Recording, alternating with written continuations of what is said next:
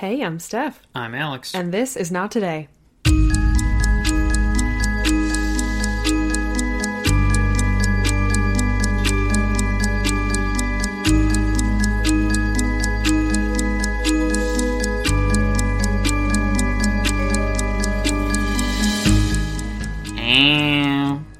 You really want to start today with to get this in the fucking episode. The Cardi B sound? I need Cardi B's noise.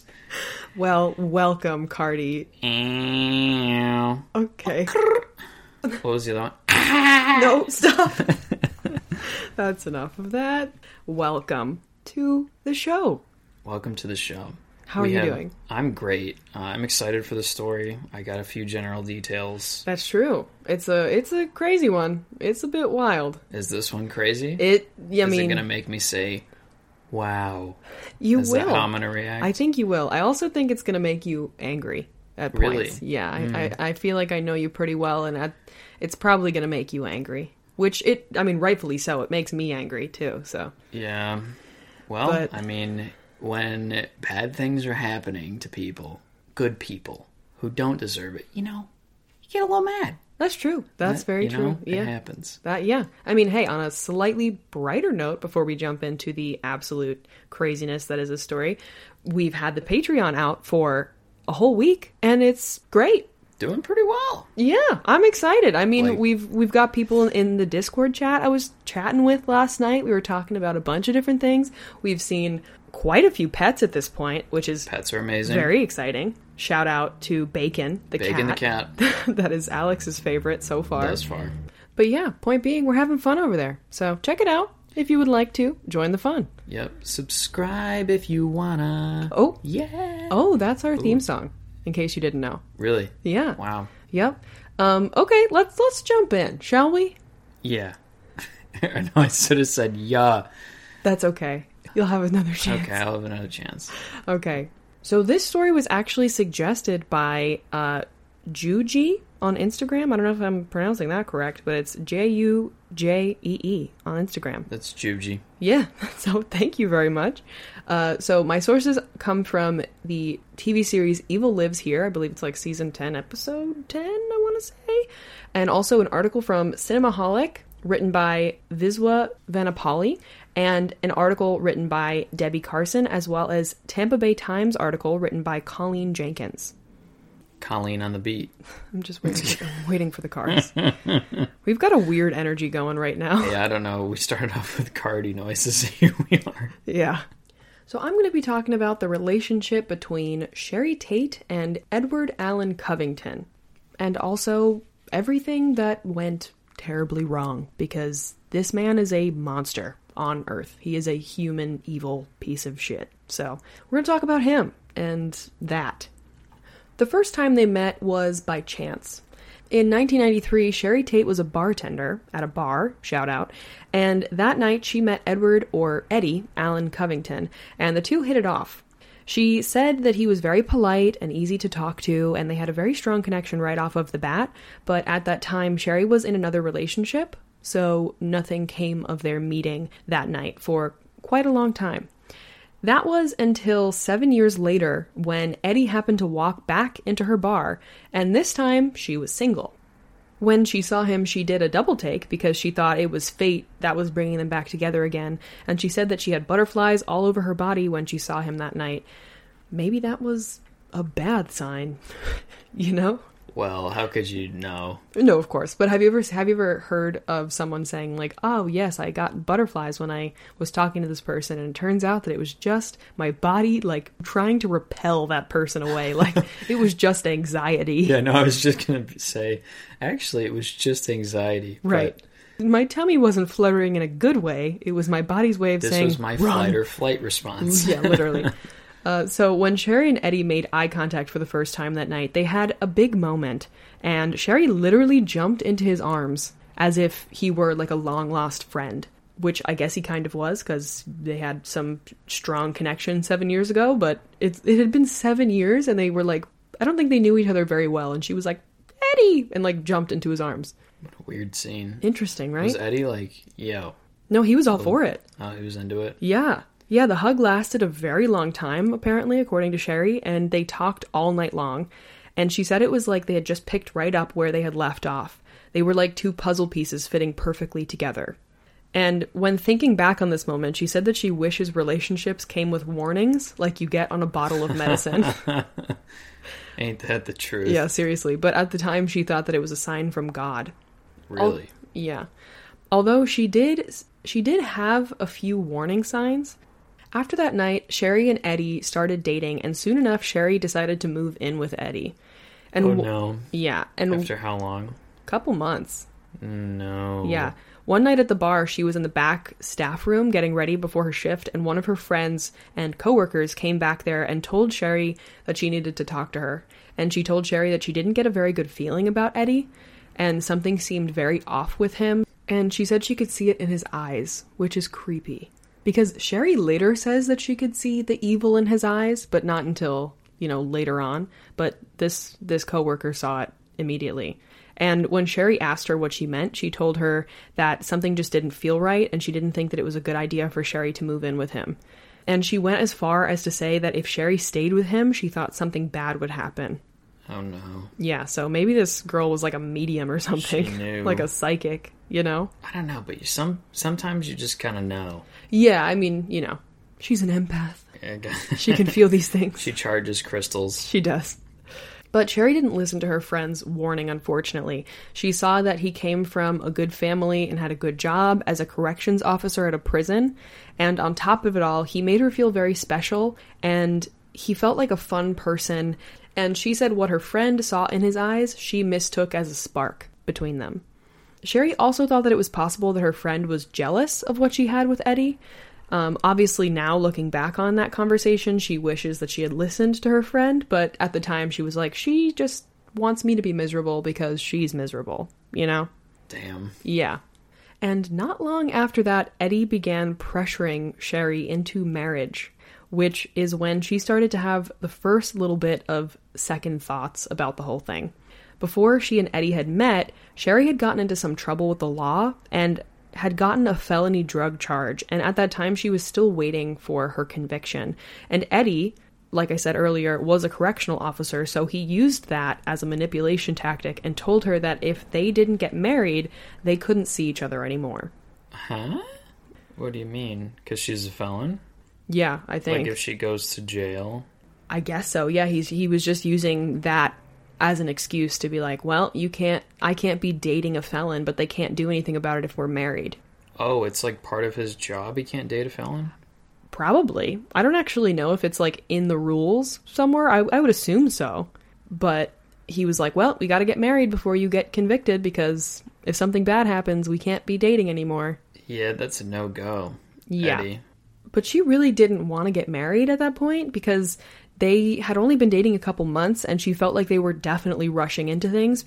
But he just kept pushing for it and told her that if she loved him, she would marry him, which is a huge red flag because he said there was no other way.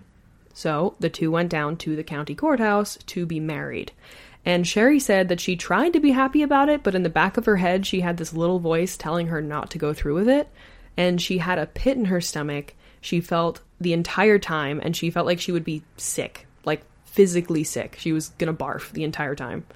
So that little voice in the back of her head was like screaming bloody murder. It was like, Cheri! Oh my god. Don't go through with it! Please, no! I can't imagine going through that entire ceremony feeling like that. Yeah. And is her family there?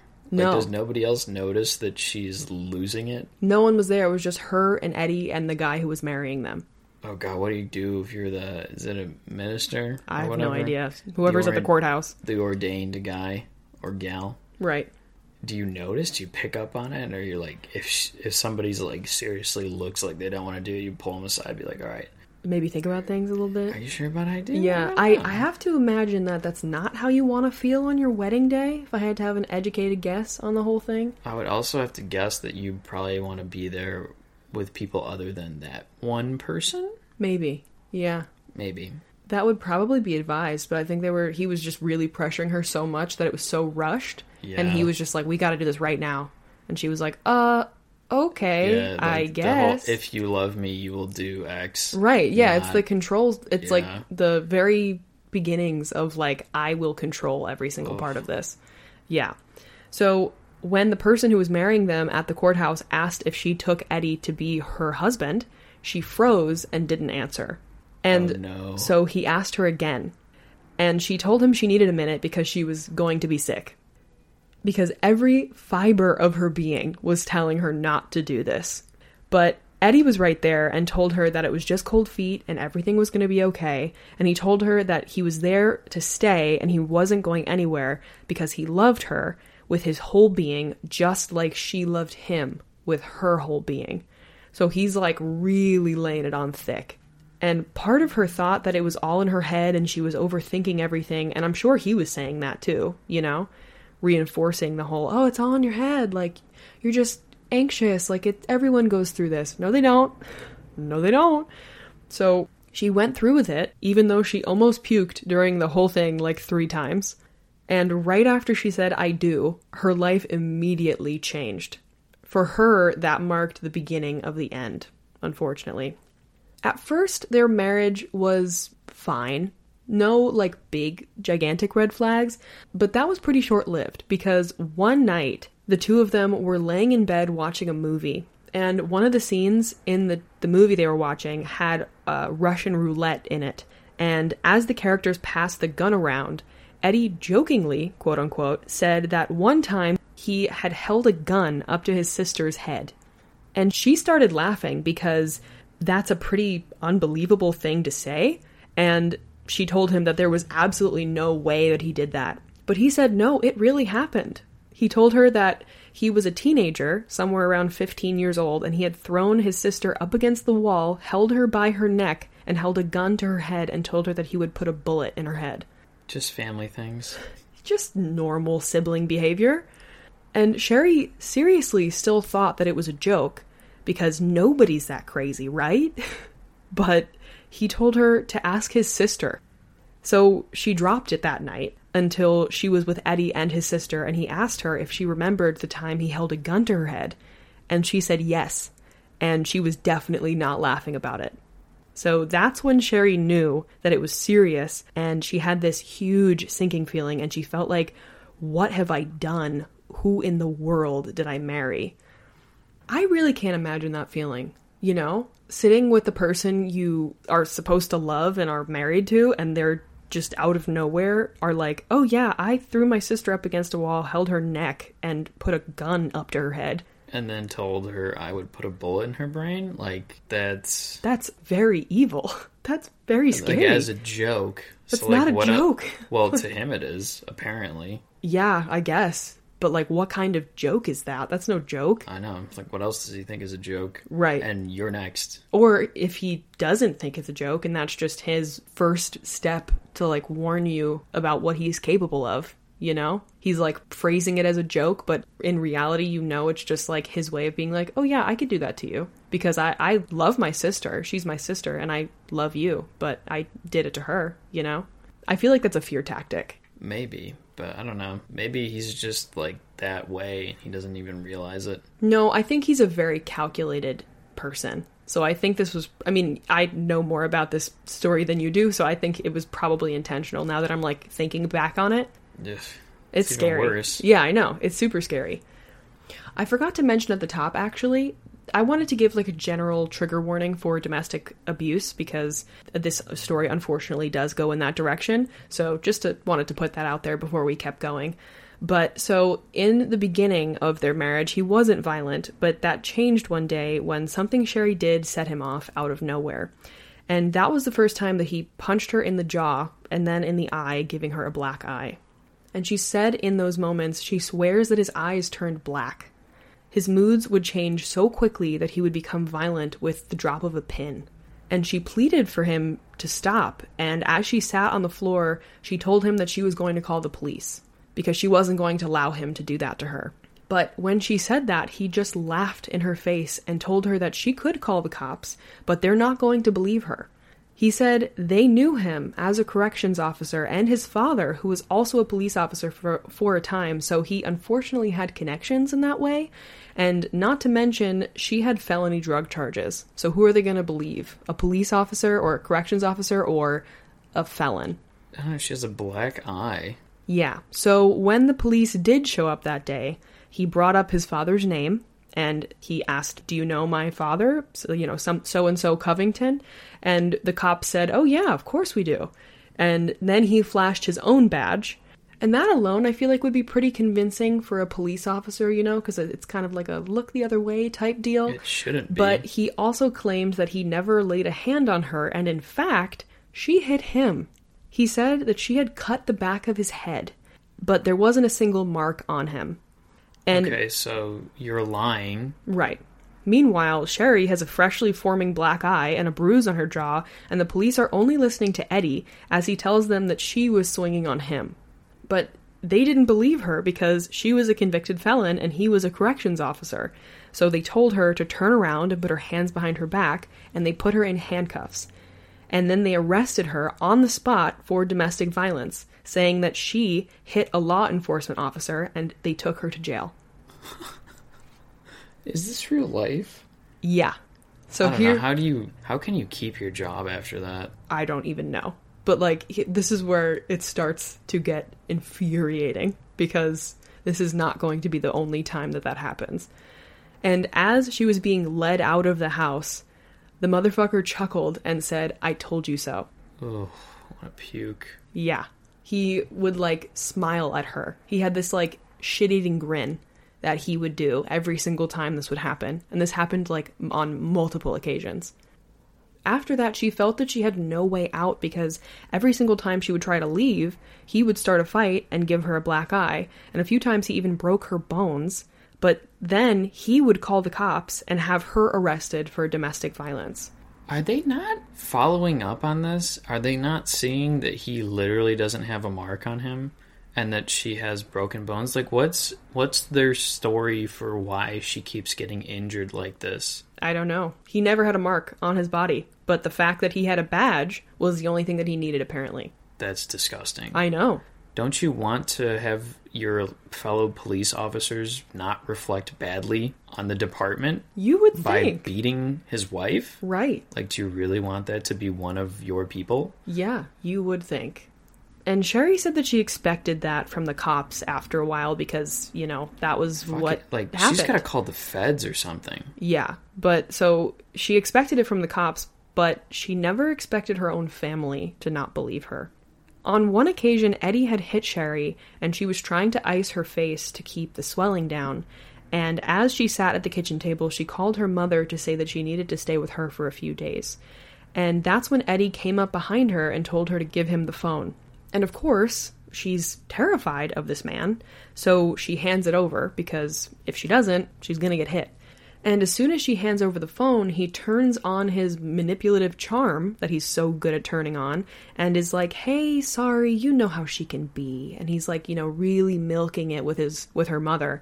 And he told her mother that Cheri did it to herself, and she was threatening to call the cops on him to get him into trouble for something that he didn't do, because she's been so out of control recently. He told her he'd never do a thing like that, and it's all in her head, and she's lashing out at him because you know how she is. What was her drug charge? I actually don't know what her drug charge was, but I don't think that really matters at all. No, it obviously doesn't, but I'm just trying to think in what world a mother would think that. Right. Does she have a past history of being nuts? I don't know. Not. Was it weed? Was it heroin? I mean, these are all I just don't understand why she would act this way. Right. Yeah, I'm not sure what her drug charge was on, but after Eddie said that to her mother, he put the phone on speaker so that Cheri could hear exactly what her mother was saying.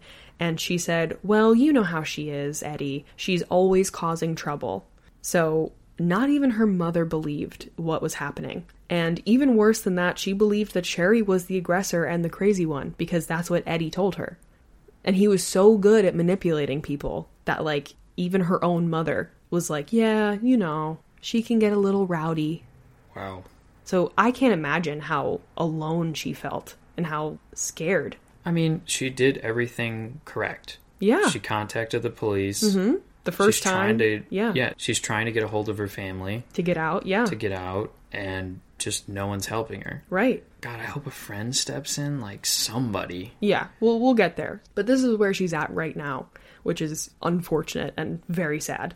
So that absolutely broke her heart because she felt like she was completely trapped. And she had nobody to turn to, and Eddie was a master manipulator, like I said. The cops, her family, and even her friends at times didn't believe her.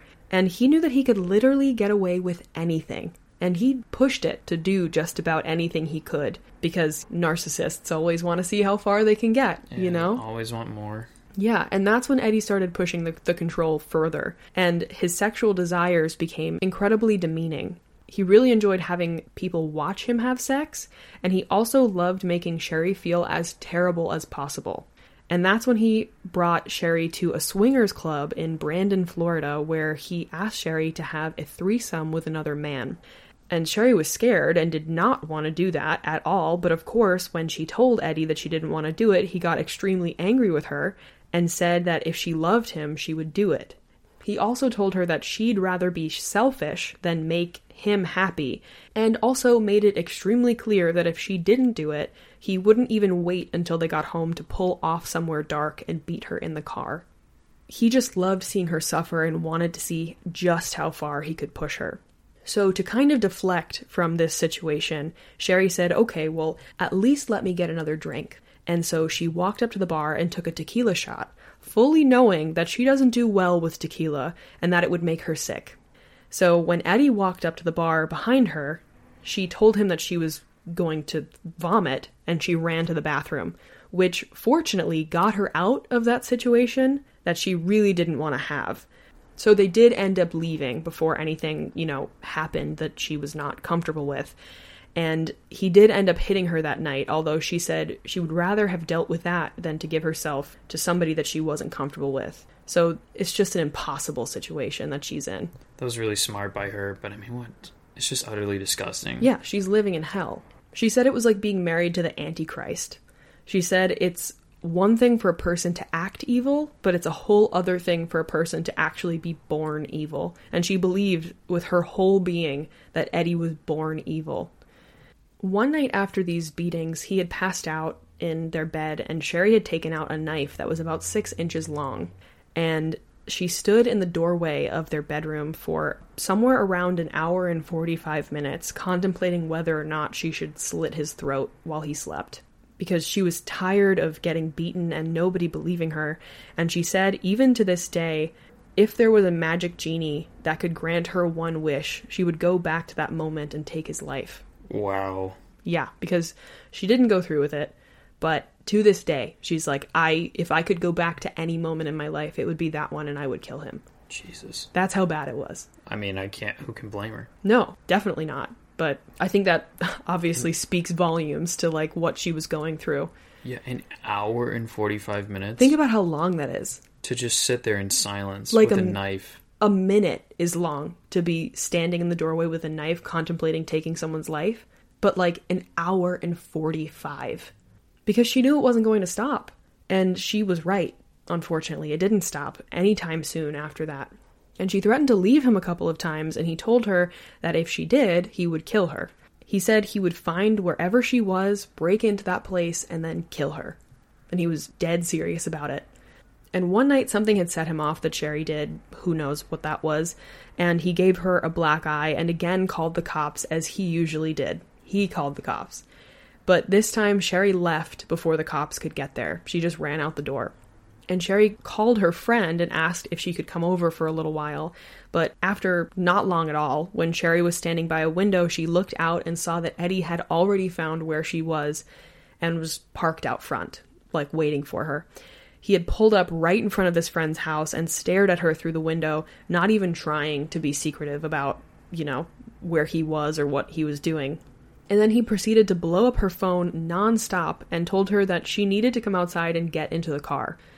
And at that point, Cheri is petrified because she thought that he would come into her friend's house and possibly hurt both of them because it was only the two of them there and they were both, young women, and he's a psychopath.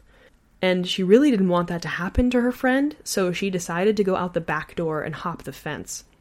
And the entire time she was trying to get away, she kept looking over her shoulder and thinking to herself, oh my God, he's going to hear me, he's going to see me, he's right behind me, like he knows where I am. But he didn't, fortunately. And he literally sat in front of this friend's house for 2 whole days before... Wait, days? Days. 2 whole days before he realized that Cheri wasn't there. How unhinged do you have to be to sit in your car outside of a person's house waiting for your girlfriend to get in the car, who's clearly petrified of you?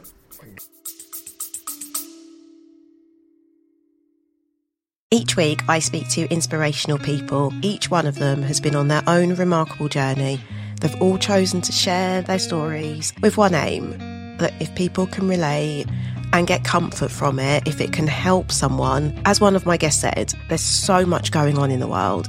We should be focusing on helping one another and making each other better. Each one is a superhero. Not because they have special powers, it's because in spite of what they've gone through, they keep on going. I find them remarkable. Please listen to Chataholic and hear their stories.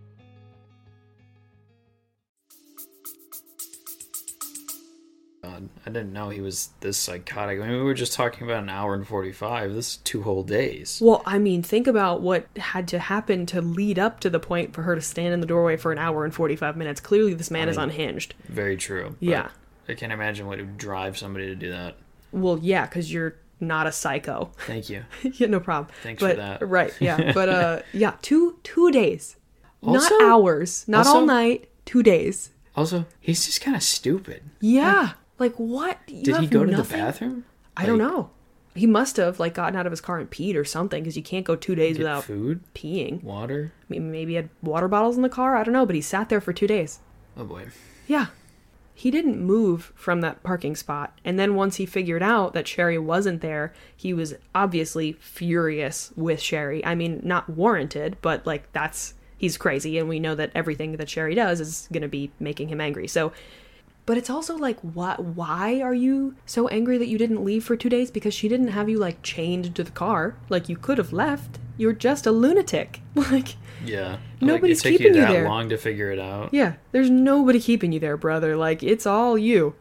But he was mad because he didn't know how she got out of the house without him realizing. He thought that he must have fallen asleep at some point, and she saw that and then took advantage of that instead of just getting in the car with him. And Great theory. Right. And then he said that he was there because he was just trying to protect her and make sure she got home okay. Okay.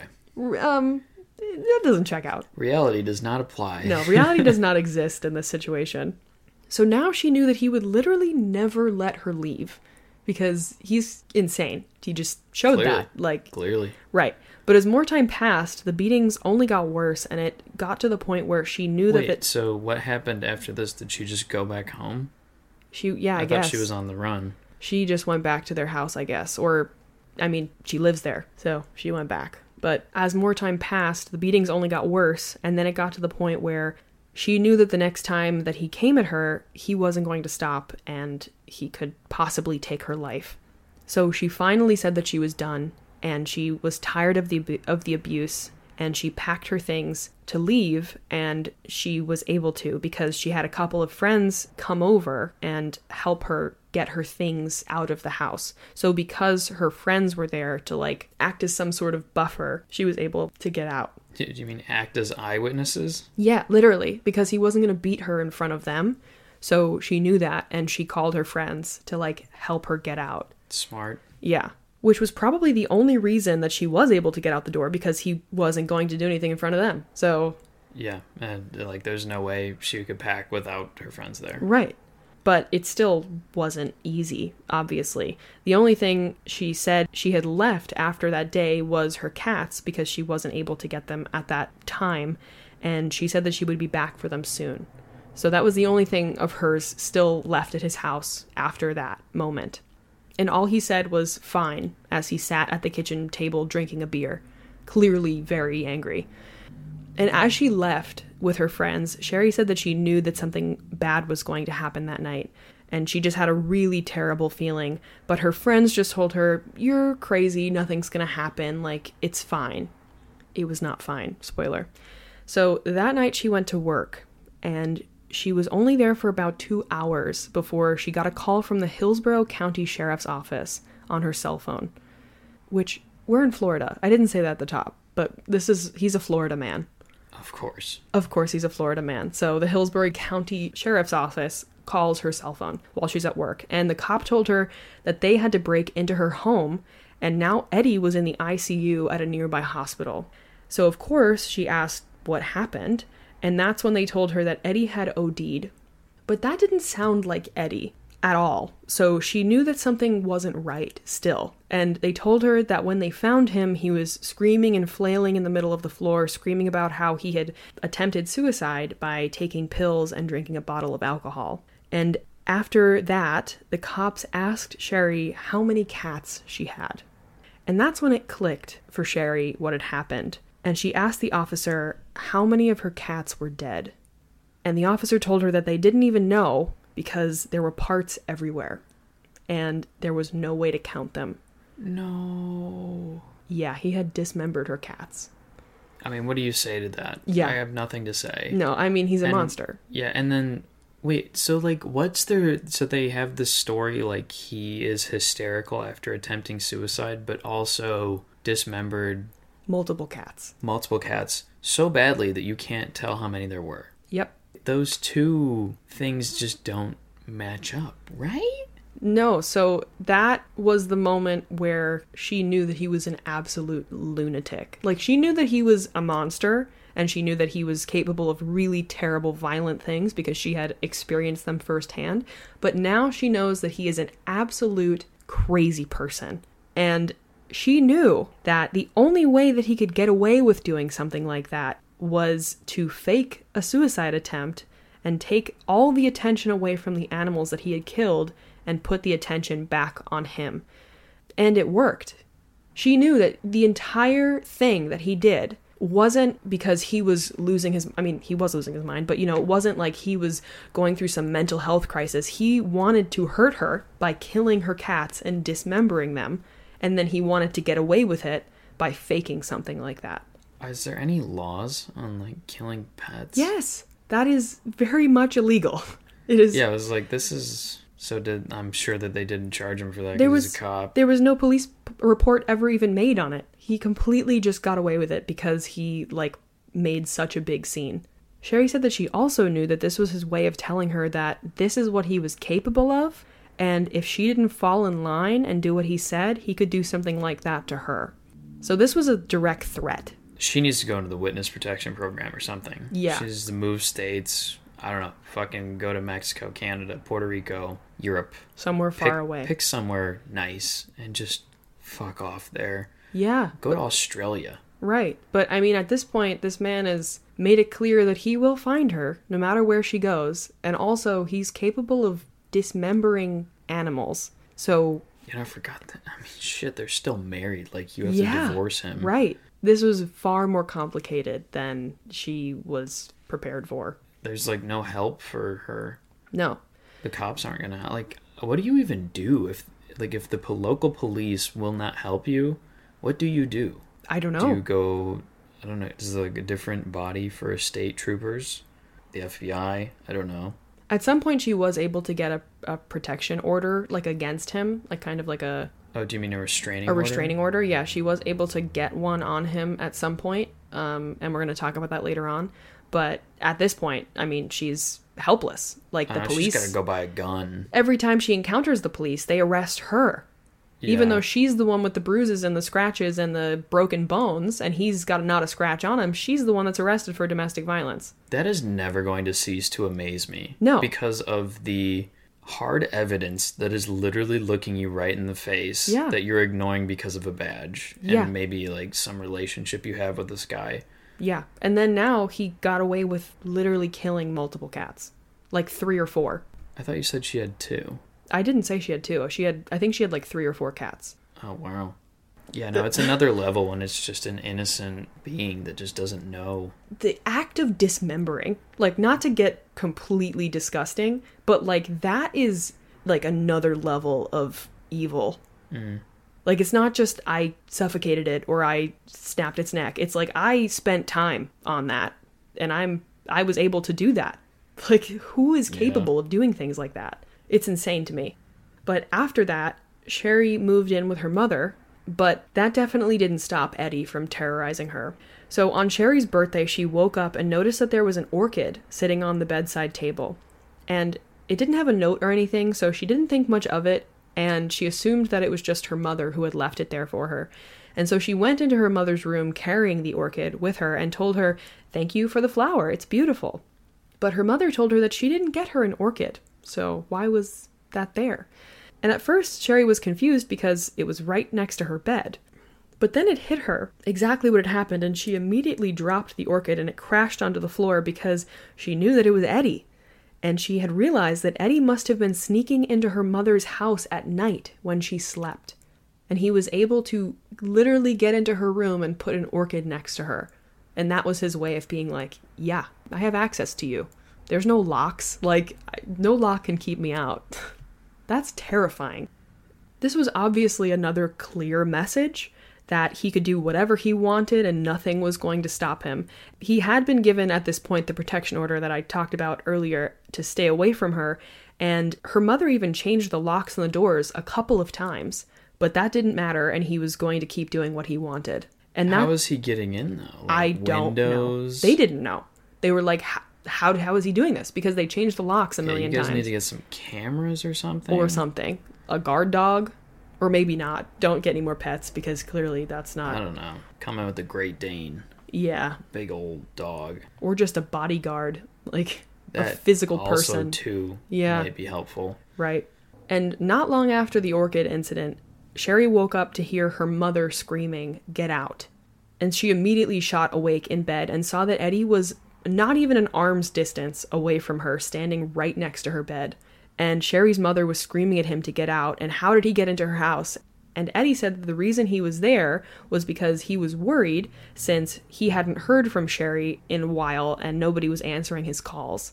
And he wanted her to know that he loved her and that he's always thinking about her and wondering what she's doing, which is also eerie. And that's when Cheri's mother finally understood how much trouble Cheri was actually in. And Eddie told Cheri that he wasn't giving up on their relationship and then told her that he had a new roommate. It was this woman named Lisa and her 2 kids, but she was so overbearing and he said, "I wish I could just get rid of her and her kids." Before he could say anything else, Cheri's mother told him that she was calling the cops. I was really hoping you were going to say, like, Cheri's mom pulled out a shotgun and, like, blew his head off. Unfortunately, no. But before he left, he gave Cheri that creepy smile that we talked about earlier that was so evil and eerie. He would give her this smile when he knew that he had accomplished terrorizing her. Isn't that so scary? Like, to think of someone evil smiling at you when they know you're at your scaredest or most scared. Is that scaredest a word? Who knows? Yeah. We'll go with most scared. I think your most scared is correct. I'm thinking about how I'm going to respond to that. Like, I don't know what to say. It's just like this extra thing that's just making it so much worse. Mm-hmm. Because he knows how good he is at it, and he, like, is enjoying it. Like, you can see him actively... That image is probably, like, seared in your brain forever. Yeah, right? Oof. So he gave her that wicked smile, and then after that, he calmly walked out of the house before the police could even get there. And because he had just left, when the police did get there, there wasn't anything they could do because it was their word against his. There wasn't any proof that he was in the house, so they couldn't, press any charges or arrest him. He didn't touch anything while he was in there? There was no fingerprints? I mean, even if there were fingerprints, like, he's Cheri's husband. So he could say, like, oh yeah, I had come over one day and touched that knob. Yeah, I there's guess no that's true. There's no, like, timing on the fingerprints. Like, you know what I mean? I mean, I guess, but, like, something to put the heat on this dude. But the police didn't want to. They clearly didn't care. Or believe, know? Yeah. Another night, Cheri had been dropped off at her mother's house by a friend, and right as she got out of the car and started walking up to the house, Eddie came rushing behind her and yelling about who Cheri was with and asking who that man was. And when Cheri told Eddie that the guy she was with was only a friend, he pulled out his father's service revolver and pointed it at her. Cheri's mother was also outside on the porch at that time, so Eddie was pointing the gun at both of them. And he said to Cheri, "I could take you out right here and nobody would do anything about it, and then I'm going to kill your mother." And then this unhinged man takes out his phone and calls the cops. He tells the cops, as he's pointing a gun at Cheri and her mother, that Cheri was hitting him. And then he goes over to the doorway and starts slamming his face into the house to the point where he breaks his own nose and he has blood gushing down his face. So he tells them, as he's doing this, please hurry, she won't stop hitting me, as he's fucking up his own face. You have a very blank stare. Am just like taking it in. Yeah. I'm imagining that happening. It's just like so eerie and just creepy. Mm-hmm. Like that he's this like mentally gone. Yeah. Like he's literally could do anything. Yeah. And he has a girlfriend. This Lisa roommate that he was talking about earlier is his girlfriend. The poor woman. Yeah. And her children. Yeah. And her kids. Yeah, we're going to talk about them later, too. Oh, no. Yeah, so when the cops get there, he comes up to Eddie and starts talking to him because he's all bloody and he looks like the victim. And they ask Eddie if he pulled a gun on Cheri and her mother because, they're screaming, he has a gun, he pulled a gun on us. And of course, he tells them that, I don't know what they're talking about. I'm in law enforcement. And he pulls out his badge and tells them, I don't know why she keeps doing this. Because at this point, I'm sure the police are like, we're regulars in this relationship. Like, we keep getting called. How tall is he and how tall is she? What does that matter? I'm like saying that the beating that he supposedly took, I don't know, is she like 5'2" and he's like 6 foot? Like, I just wouldn't believe it, I don't have their heights, unfortunately. Like, I just wonder if it's implausible that she would be able to physically overpower him like this. Probably. I mean, he's a big man and she's like not. So, but There's, also like, where's the thinking? Domestic violence from a woman to a man does happen. It does happen. So it's not like it's completely out of the question, but also like she's him getting the one... his face smashed into glass. I don't know, against his will. I don't know. Like, could be pretty improbable if she's like 5'2" and he's 6 foot. Sure. You know what I mean? I hear what you're saying. I don't know. She's just a smaller person. Well, I mean, I'm sure she was a smaller person, but I don't actually know their heights, unfortunately. But that would make it even crazier if she was like very short and he was very tall. That would be just insane. like believing him. Right. All he needs is his badge, apparently. So the cops again arrest Cheri. And as Cheri was in the back of the cop car, Eddie flipped her off and then mouthed, "I told you," at her. Even though Cheri had court orders at this point that said he had to stay away from her, he never followed it, and it clearly didn't matter to the police either. Because he was there, She has court orders saying, you can't be here. And he's there. So there was also that they ignored. And she had to sit in the back of this cop car for 3 hours while Cheri's mother had to beg them to release her. And Cheri told the cop that night that the next time Eddie comes over here, he was going to kill her. And the cop told her, don't worry about it. It's all in your head. Where have you been, buddy? Where have you been? Where did you go? Where's your brain? It's gone. Yeah. What? When you said it was going to make me mad, here we are. Here we are. I did tell you. I warned you. I tried to, at least. So, for months after that, Cheri lived in constant fear that Eddie was watching her or that he would show up to wherever she was, and he would call her 30 to 40 times a day, all through the night, and that went on for an entire year. She went through somewhere around 11 different phone numbers, but nothing she did mattered. He always found her. And I can't even imagine how icky it must have felt every single time she saw like his number pop up on her phone, or like a number she didn't recognize, or a blocked number. Like, you have to just be in constant fear. Like, you're literally constantly in a survival mode. Yeah. There's not a moment of peace in that. No. That's insane. And that went on until Mother's Day, May 11th, 2008. It started out as a normal day for Cheri. She went to work, but that's when she started receiving a bunch of calls. But at that point, it was normal for her, so she didn't answer them. And around 2 hours later, she had 5 men in suits walk into her bar.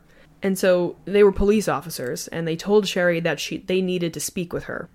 And Cheri was fed up at this point, so she told them that if this is about Eddie, I didn't do whatever he said I did. He's lying.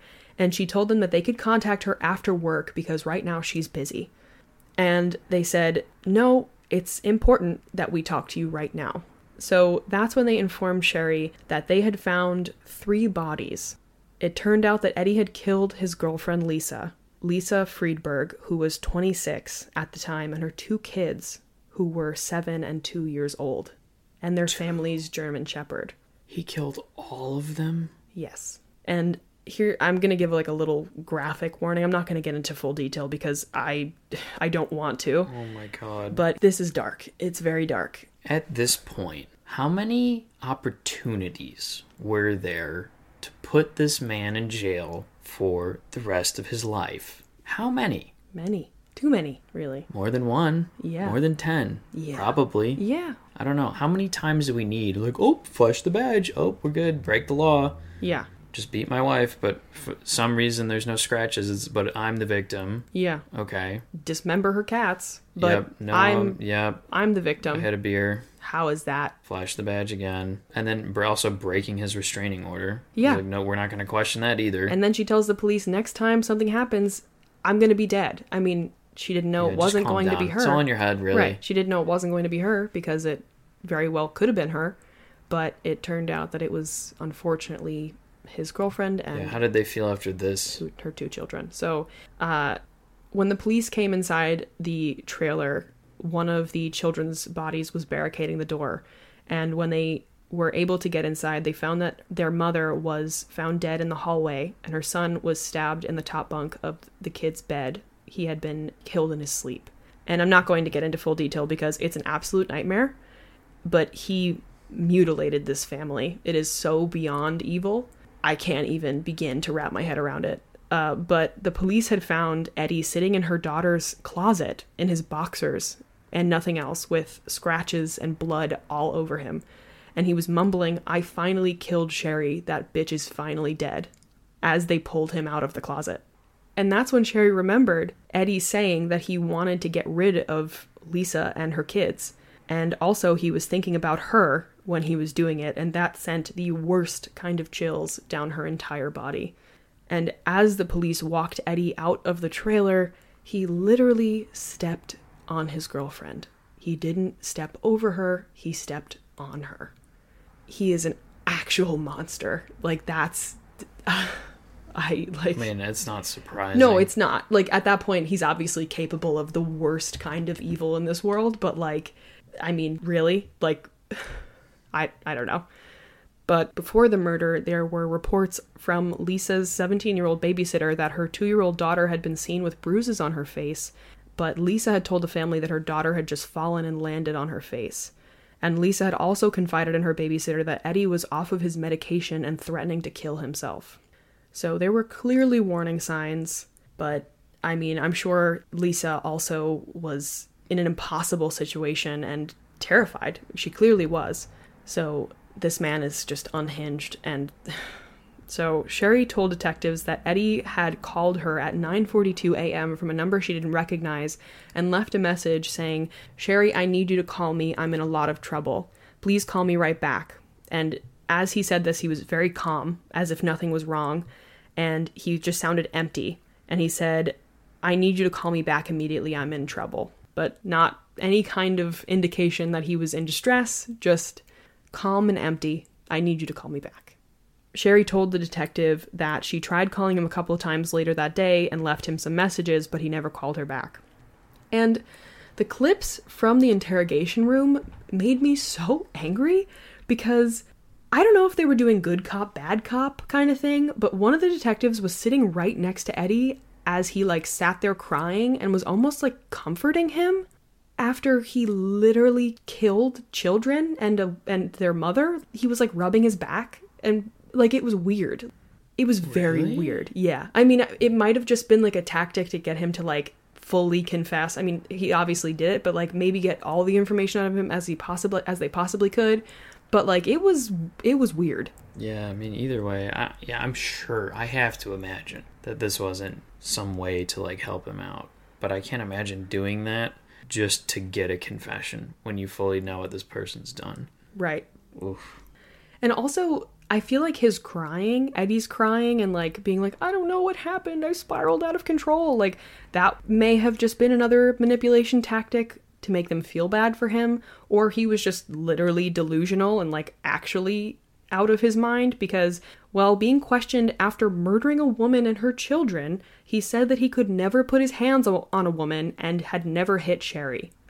And at first he blamed a cocktail of pills for giving him amnesia before the murder, but later he admitted to killing all of them. Does he have, like, you said he was on meds. Is there something going on? Yeah, I mean, I think he was bipolar, and he was off of his medication and also, like, clearly unhinged. Right. But yes, he did have, I think, a slew of mental health problems. Clearly. Not to say that mentally ill people are dangerous, all of them inherently, but, like, no, this man is clearly... This one was. This one was, and he clearly was... I don't know. He was unhinged and not on his medication. So, unsurprisingly, he had a long history of abusing alcohol and drugs. He also had to deal with mental health issues starting at a very young age. And while working for the Department of Corrections, Eddie was abusing cocaine and opiates as well, and had been diagnosed with bipolar in the past, like I said. So he was charged with 3 counts of first-degree murder and 3 counts of abusing a dead body. Unfortunately, the nightmare didn't end there for Cheri.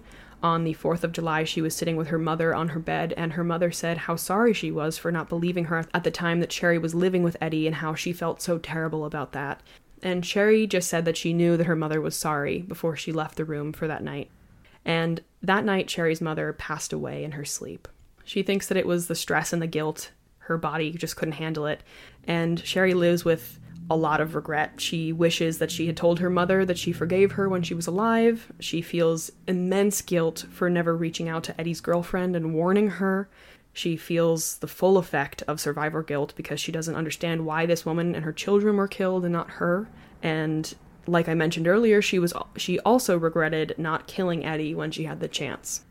I mean, all of these things are completely out of her control and are not her fault, but, like, it's just this man was pure evil, you know? Yeah, none of it was your fault. It's all him. Yeah.